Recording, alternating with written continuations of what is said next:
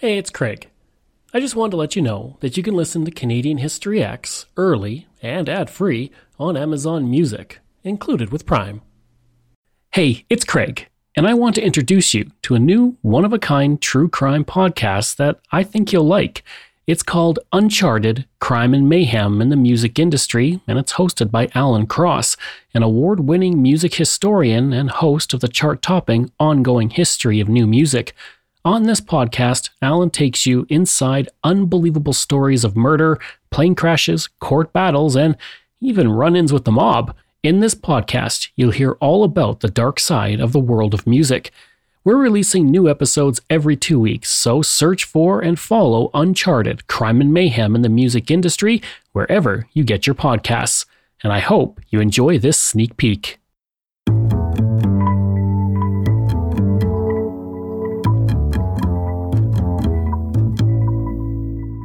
The old days of air travel were quite risky.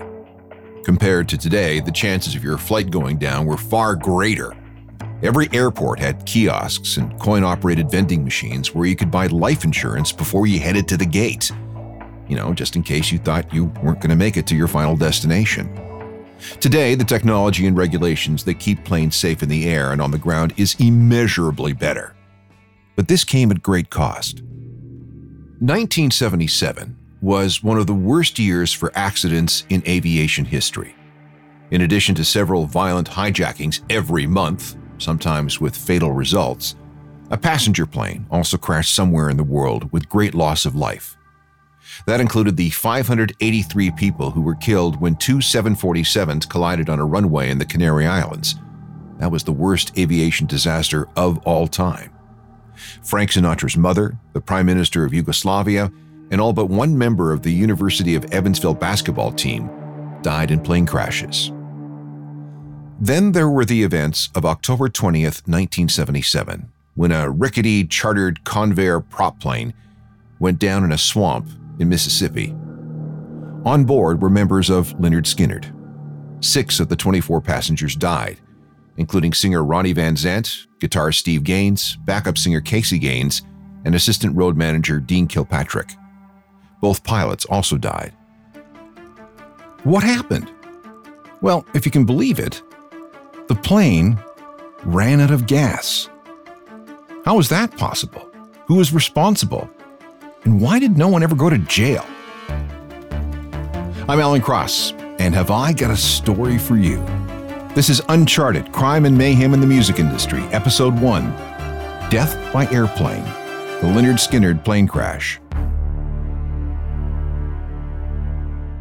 3 members of the country rock group Lynyrd Skynyrd were among 6 people killed when a twin-engine plane crashed in a southeastern Mississippi swamp. Authorities say it appears the pilot was trying to crash land the plane after running low on fuel but struck treetops near Macomb, Mississippi on the Louisiana border.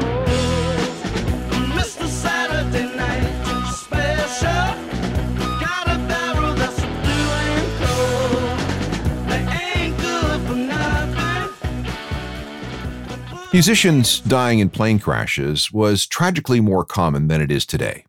The first seems to be bandleader Glenn Miller, when he was never seen again when his plane went down over the English Channel in 1944. There was the infamous The Day the Music Died in 1959 that saw Buddy Holly, the Big Bopper, and Ritchie Valens die when their chartered single-engine aircraft went down in an Iowa cornfield. Patsy Cline, 1963. Jim Reeves, 1964.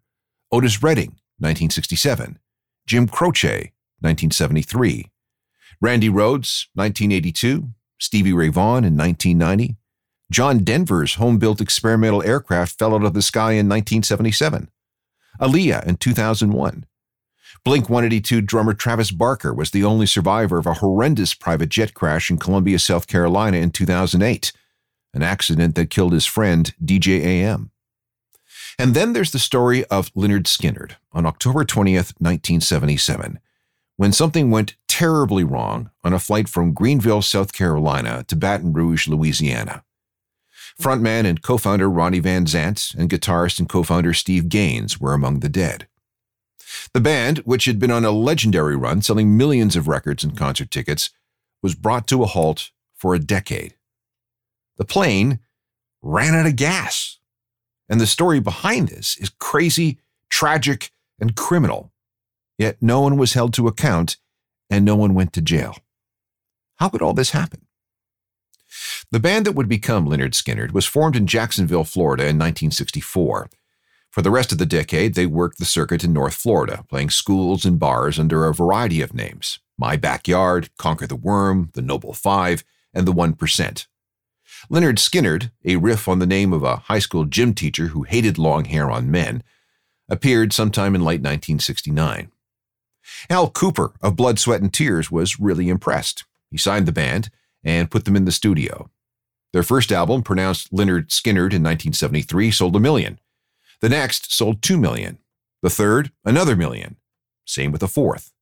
They were all over FM rock radio and even had a couple of top 40 hits. Everyone had every right to believe that this rule could continue indefinitely. Southern rock was at its peak, and Skynyrd was leading the pack. It wasn't all great, though. Gary Rosington, one of the founding members, was in a bad car accident over Labor Day weekend in September 1976. Too much alcohol and cocaine. Now, to be fair, almost everyone in the band was drinking heavily and using coke and heroin. Rosington was driving his brand new Ford Torino along Mandarin Road in Jacksonville, but he passed out behind the wheel with his foot on the gas. He knocked down a telephone pole, careened off a big oak tree, and smashed into a house, causing thousands of dollars of damage. That same weekend, bandmate Alan Collins was in a crash of his own, bashing into a Volkswagen after his own drugs and alcohol bender.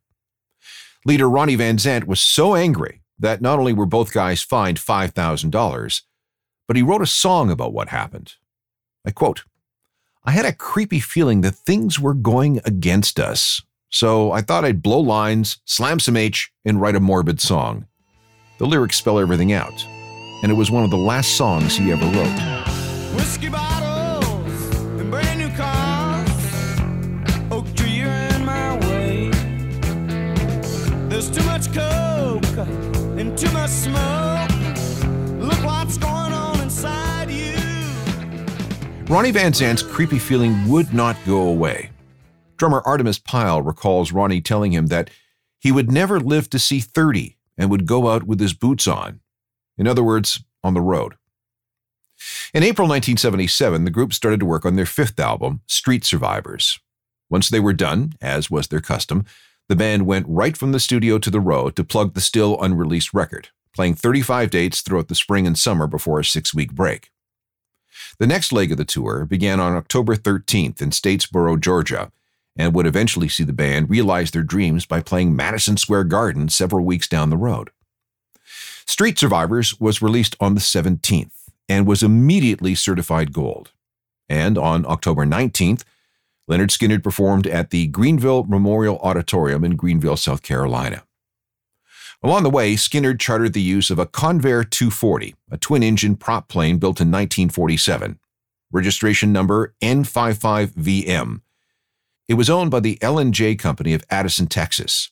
It was a former commercial airliner with 29,000 flight hours. To say it had seen better days was an understatement, and the plane actually had quite the history. Skynyrd had a reputation of behaving badly on chartered aircraft. There's a story that someone once tried to toss a roadie out of the cabin at 13,000 feet. The result was that few charter companies were willing to let Skynyrd hire their aircraft. The best band manager Peter Rudge could do was the Convair, which, by the way, had been offered to Aerosmith earlier that year. But they were so freaked out by the plane's poor condition, they said thanks, but no thanks. By the way, Rudge was also the manager of Aerosmith, so he was well aware of what they thought of the Convair. And one more thing, Skynyrd had some luggage tags made up for their suitcases, and they all read Survivors Tour. It also didn't help that one of Aerosmith's road managers saw Captain Walter McCreary and First Officer William Gray smoking up and passing around a bottle of Jack Daniels in the cockpit. But the price was right. Rudge managed to negotiate a deal where the band got the plane for 3 months for $5,000 a month, including crew. The band was not happy. They knew the plane was junk, and they were unhappy that their manager insisted on doing things on the cheap. They thought that a band at their level should have a proper private jet, just like Led Zeppelin. On October 18th, the band flew into Greenville from Lakeland, Florida. At one point, 10-foot flames shot out of the right engine at an altitude of 12,000 feet for several minutes. The decision was made that once they made it to Baton Rouge on the 20th for a gig at Louisiana State University, they'd dump the Convair for a brand new Learjet.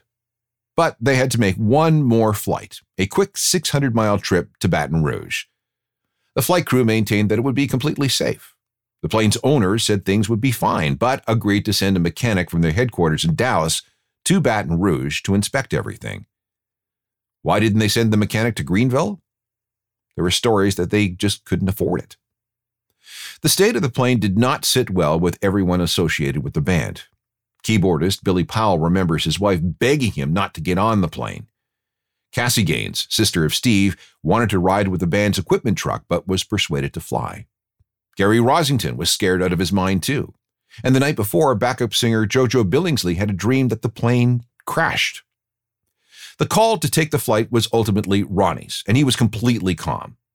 When Gary asked him why he wasn't worried, he replied, "Hey, if the Lord wants you to die on this plane, when it's your time, it's your time. Let's go, man.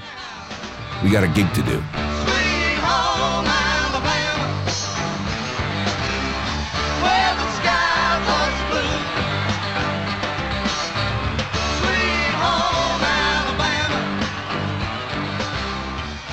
The Convair took off from Greenville at 5:02 Eastern Time with 22 passengers and Captain McCurry and First Officer Gray at the controls. They climbed to a cruising altitude of 12,000 feet. Flight time to Baton Rouge was scheduled for about 3 hours. On board was 5.5 hours worth of fuel. Some passengers played poker. Others were drinking and partying, celebrating the fact that this would be their final flight on this horrible old Convair. Ronnie was curled up with a pillow on the floor towards the front of the cabin, trying to get some sleep. Normally, Ronnie would stretch out near the back, but backup singer Leslie Hawkins was giving people massages in Ronnie's usual spot. Ronnie was exhausted from the night before and just wanted to sleep. He'd popped a couple of sleeping pills, so the noise of the plane and the poker and the partying wouldn't be an issue. Around halfway through the trip, at 6:40 p.m., the right engine, which didn't sound good to begin with, sputtered and then died. McCurry and Gray took a look at the fuel gauges. They'd filled up in Greensville, so why was the plane so low on gas so soon? At 6:42 p.m., McCurry contacted Houston Air Route Traffic Control. "We need to get to an airport, the closest airport you've got, sir." He was given a course to Macomb-Pike County Airport in Macomb, Mississippi, which was about 17 kilometers to the northeast, which was behind them. Before McCurry could turn the plane around, the left engine died. Hydraulics and steering were inoperative. The plane, now at 4,500 feet, was in free fall. All you could hear was the sound of the wind whipping over the fuselage. McCurry turned to his passengers. "We're out of gas," he said. "Put your head between your legs in the crash position and buckle up tight." Drummer Artemis Pyle, who had his pilot's license and who had lost his father in a plane crash, knew exactly what was happening. Some people remember Security Chief Gene Odom yelling, "I hope you two sons of bitches live through this so I can kill you both." There was little anyone could do. The plane glided without fuel or power for 10 minutes. It was eerily quiet. Ronnie was still unfazed. He got up from his spot in the aisle, found himself another pillow, walked back to the front of the cabin, and laid down. No seatbelt. Pyle remembers, "He shook my hand. We looked at each other and smiled, and he continued forward and sat down." Ronnie knew that he was going to die. Or maybe not. Remember, he'd taken some heavy-duty sleeping pills. He might not have been completely aware of what was happening. Meanwhile, the pilots were looking for a place to set down. They were not going to make the diversion airport. Could they find a stretch of highway? Nothing available. What about that open field? That seemed like the only choice. But they didn't make it. What happened next was sheer, unimaginable horror.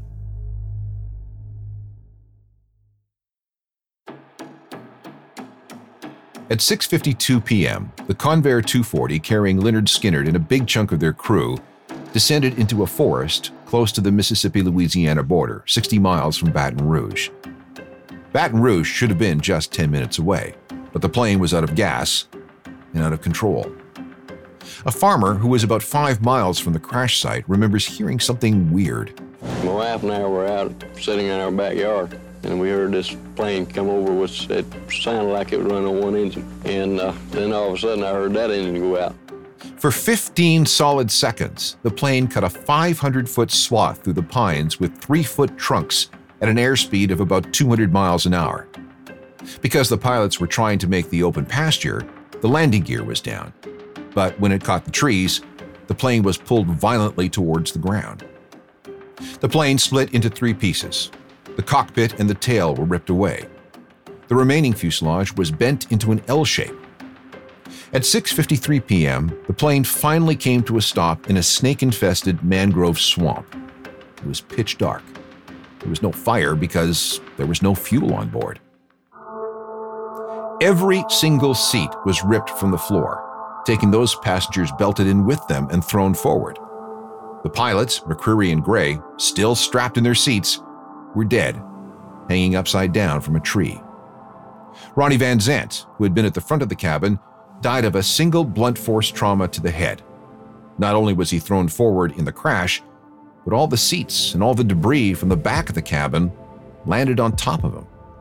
Steve Gaines was killed on impact, as was assistant road manager Dean Kilpatrick. Cassie Gaines didn't die immediately, but she bled out before anyone could give her help. Those who weren't killed were badly injured. Guitarist Alan Collins broke 2 vertebrae in his neck. His right arm was cut so badly that it nearly had to be amputated. Gary Rosington suffered 2 broken arms, 2 broken legs, 2 broken wrists, 2 broken ankles, a punctured stomach, a punctured liver, and injuries to his pelvis. Bass player Leon Wilkinson had a double fracture of his left leg, a compound fracture to his left arm, 6 broken ribs, a punctured lung, severe facial damage, and the loss of 15 teeth. He also suffered massive internal injuries. Before the night was over, his heart would stop twice. He'd later recount that he dreamed spending time on a cloud-shaped log talking with Ronnie Van Zant and Dwayne Allman of the Allman Brothers, who had died in a motorcycle crash 6 years earlier. He said, "Ronnie told me, 'Boy, get yourself out of here. It's not your time yet.'" Keyboardist Billy Powell crashed headfirst through a table, nearly having his nose ripped off, as well as a broken right knee. 2 members of a TV crew following the band were found in a tree.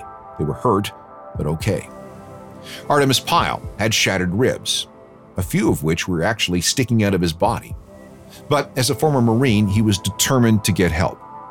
He waded through a creek, crawled under a barbed wire fence, and stumbled through a herd of cattle before encountering 22-year-old dairy farmer Johnny Mote.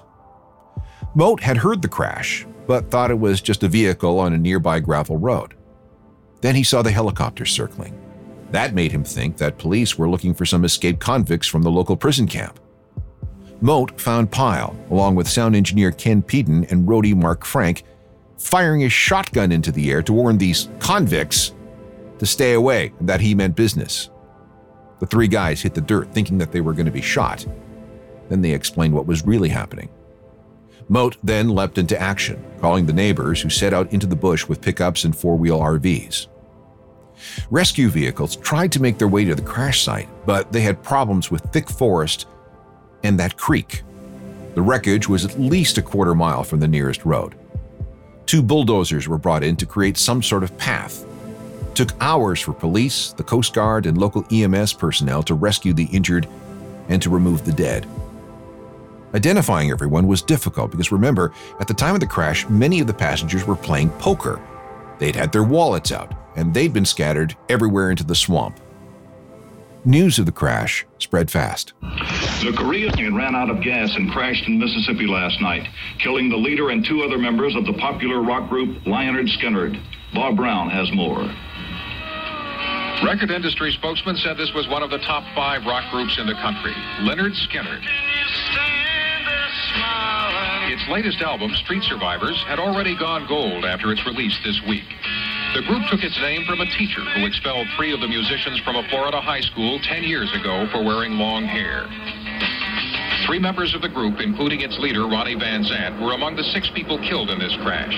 Some of the 20 survivors said several members of the group had argued against taking the plane. They were going to vote on whether to continue flying in it after a concert tonight. Investigators said the plane ran out of gas and crashed 200 yards short of where the pilot had hoped to set it down. Although several members of the group survived, a spokesman said the band will never play again under its old name. Bob Brown, ABC News. In a morbid spectacle, about 3,000 people descended on the crash site. A few wanted to help, using pocket knives and hatchets to get at the wreckage and the survivors. The rest were looters. They grabbed whatever they could from the crash site. Band merch, suitcases, hunks of metal, airplane seats, pillows, seatbelts, even wallets, purses, and cash. Security Chief Gene Odom was lying on the ground, injured and bleeding. His neck was broken, and he was suffering from burns from a de-icing phosphorus flare that went off, blinding him in one eye. He later reported, "They took my watch, my wallet, my ring, and my money." There were 20 survivors, all of whom required years of healing and rehab. Most were transported to the Southwest Regional Medical Center in Macomb, Mississippi. Over 30 doctors were called in. The hospital was so overwhelmed that they had to use the lobby to treat the injured. The high school gym became the morgue. Others were taken to the hospital in Jackson, Mississippi. Peter Rudge, the manager, chartered 3 planes so people could fly in to identify the bodies. So what happened? How did a plane carrying one of the biggest bands in America at the time run out of gas and crash into a swamp? We honestly don't know. First of all, a plane of that vintage wasn't required to have a flight data recorder on board. The wreck was too severe for proper reconstruction. And then there were all those looting vultures who descended on the wreck to grab whatever they could, which was evidence, of course. The National Transportation Safety Board looked into things, and 8 months later, in June 1978, it ruled that the probable cause of the accident was fuel exhaustion and a total loss of power from both engines due to crew inattention to fuel supply. I quote, "The crew was either negligent or ignorant of the increased fuel consumption because they failed to monitor adequately the engine instruments for fuel flow and fuel quantity. In other words, the plane ran out of gas because the pilots didn't pay attention to the fuel load. This had been exacerbated by the troublesome right engine, the one that was seen shooting out 12-foot flames. It was running on auto-rich mode. It was getting too much fuel, hence the flames. This, apparently, because there was a bag magneto in the starboard engine, and the only way to get the thing to start was to give it more fuel than normal. There was talk of landing in Macomb, Mississippi to let the engine cool, but a fatal decision was made to continue with the flight. Baton Rouge was just 10 minutes away, and a refueling stop would take at least 45. One of the pilots reportedly tried to transfer fuel to the dead right engine, but may have instead accidentally dumped all the remaining gas from the left engine. How could the pilots be so unaware of something so critical as fuel? One concern floated by the survivors is that the pilots had been drinking and doing drugs the night before, or maybe even during the flight. But those accusations were nullified by toxicology reports. No one on the ground at the group's last stop at Greenville were ever implicated. The fuel gauge in the cockpit wasn't working, and the only way to check on fuel load was to go out to the wing tanks with a dipstick. And apparently, no one thought to check before the plane left Greenville, although there was considerable time spent, about 45 minutes or so, trying to get the fuel mixture correct as everyone waited in the heat. The pilots thought they had more than 5 hours of fuel on board. But then there's that right engine, which was using way more fuel than it should have.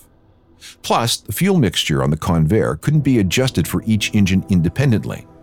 Both engines, therefore, had to run rich. 5 hours of fuel dwindled to less than 3.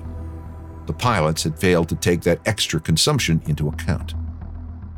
Gary Rosington later gave an interview. There's a million maybes and ifs and should-haves, but what happened has already happened. Didn't matter what caused it. It was unfortunate, but it happened.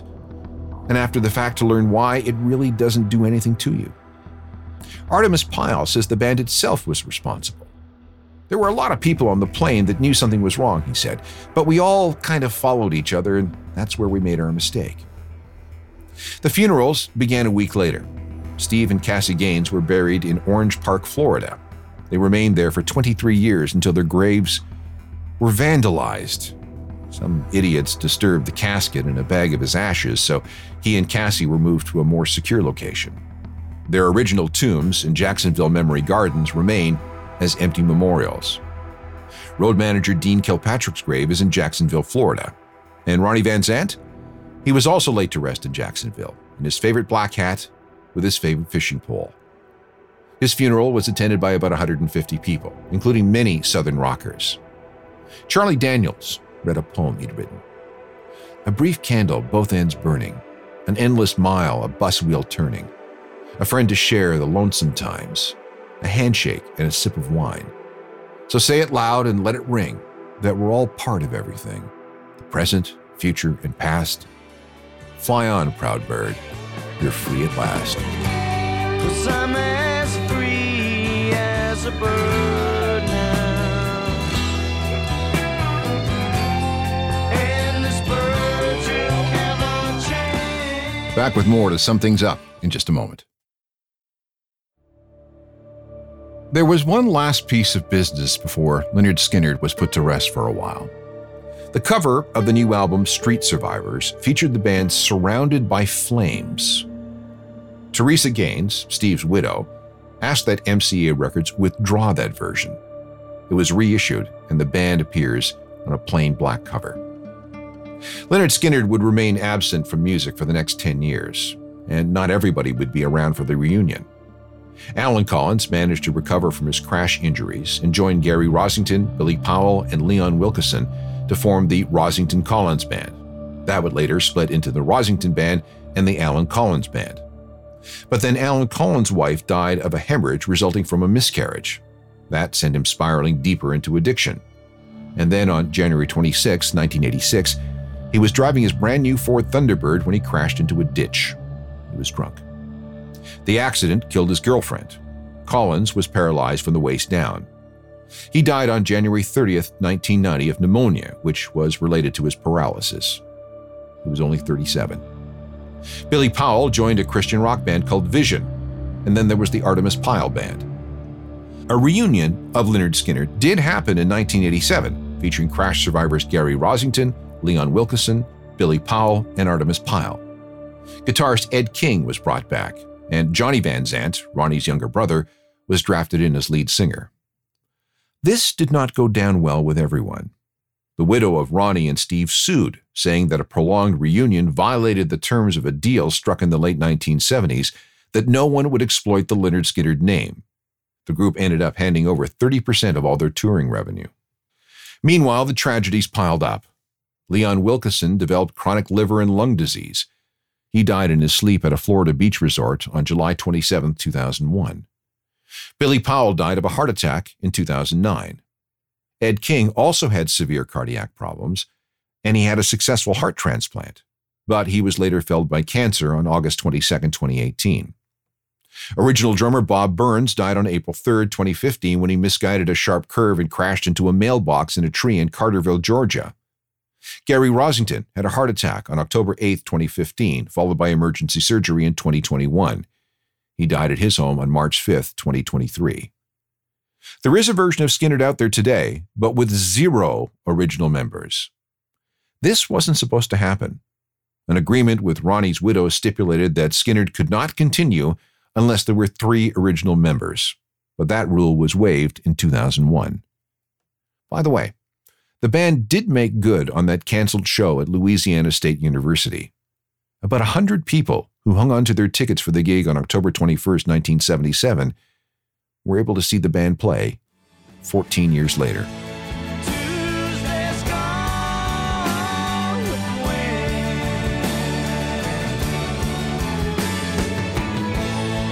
My baby's gone with the wind. When Lynyrd Skynyrd's junky chartered plane went down in that swamp, they were on a trajectory to be one of the biggest bands in the world. How big could they have become? We'll never know. People still make trips to the crash site, starting on Mississippi Highway 568 just east of Macomb, turning onto Easley Road. Johnny Mote's dairy farm is now the Hung Yen Chicken Farm. You can visit the crash site, but there's no sight of what happened on that day in 1977. Meanwhile, thankfully, the number of plane crashes since then has declined drastically, and that includes musicians who have died this way. The last big name to die in a small plane crash was Aaliyah, the singer and actress. That was a twin-engine Cessna in the Bahamas in 2001. There have been, by my count, only 3 musician deaths in crashes since then, and both were on commercial flights that went down. Melanie Thornton of the group La Bouche died in a crash of a Crossair plane in Switzerland in 2001. And in 2009, 2 members of Chuck Mangione's band were killed in a commuter plane crash outside of Buffalo. Meanwhile, the Skynyrd legacy will always include one of the most tragic ends in rock history. If you have any questions or comments, shoot me an email, alan@alancross.ca. We can meet up on all the usual social media sites along with my website, ajournalofmusicalthings.com. It's updated with music news and recommendations every day. And there's the free daily newsletter you should get. Join me next time for more stories of crime and mayhem from the world of music. Technical production is by Rob Johnston. I'm Alan Cross.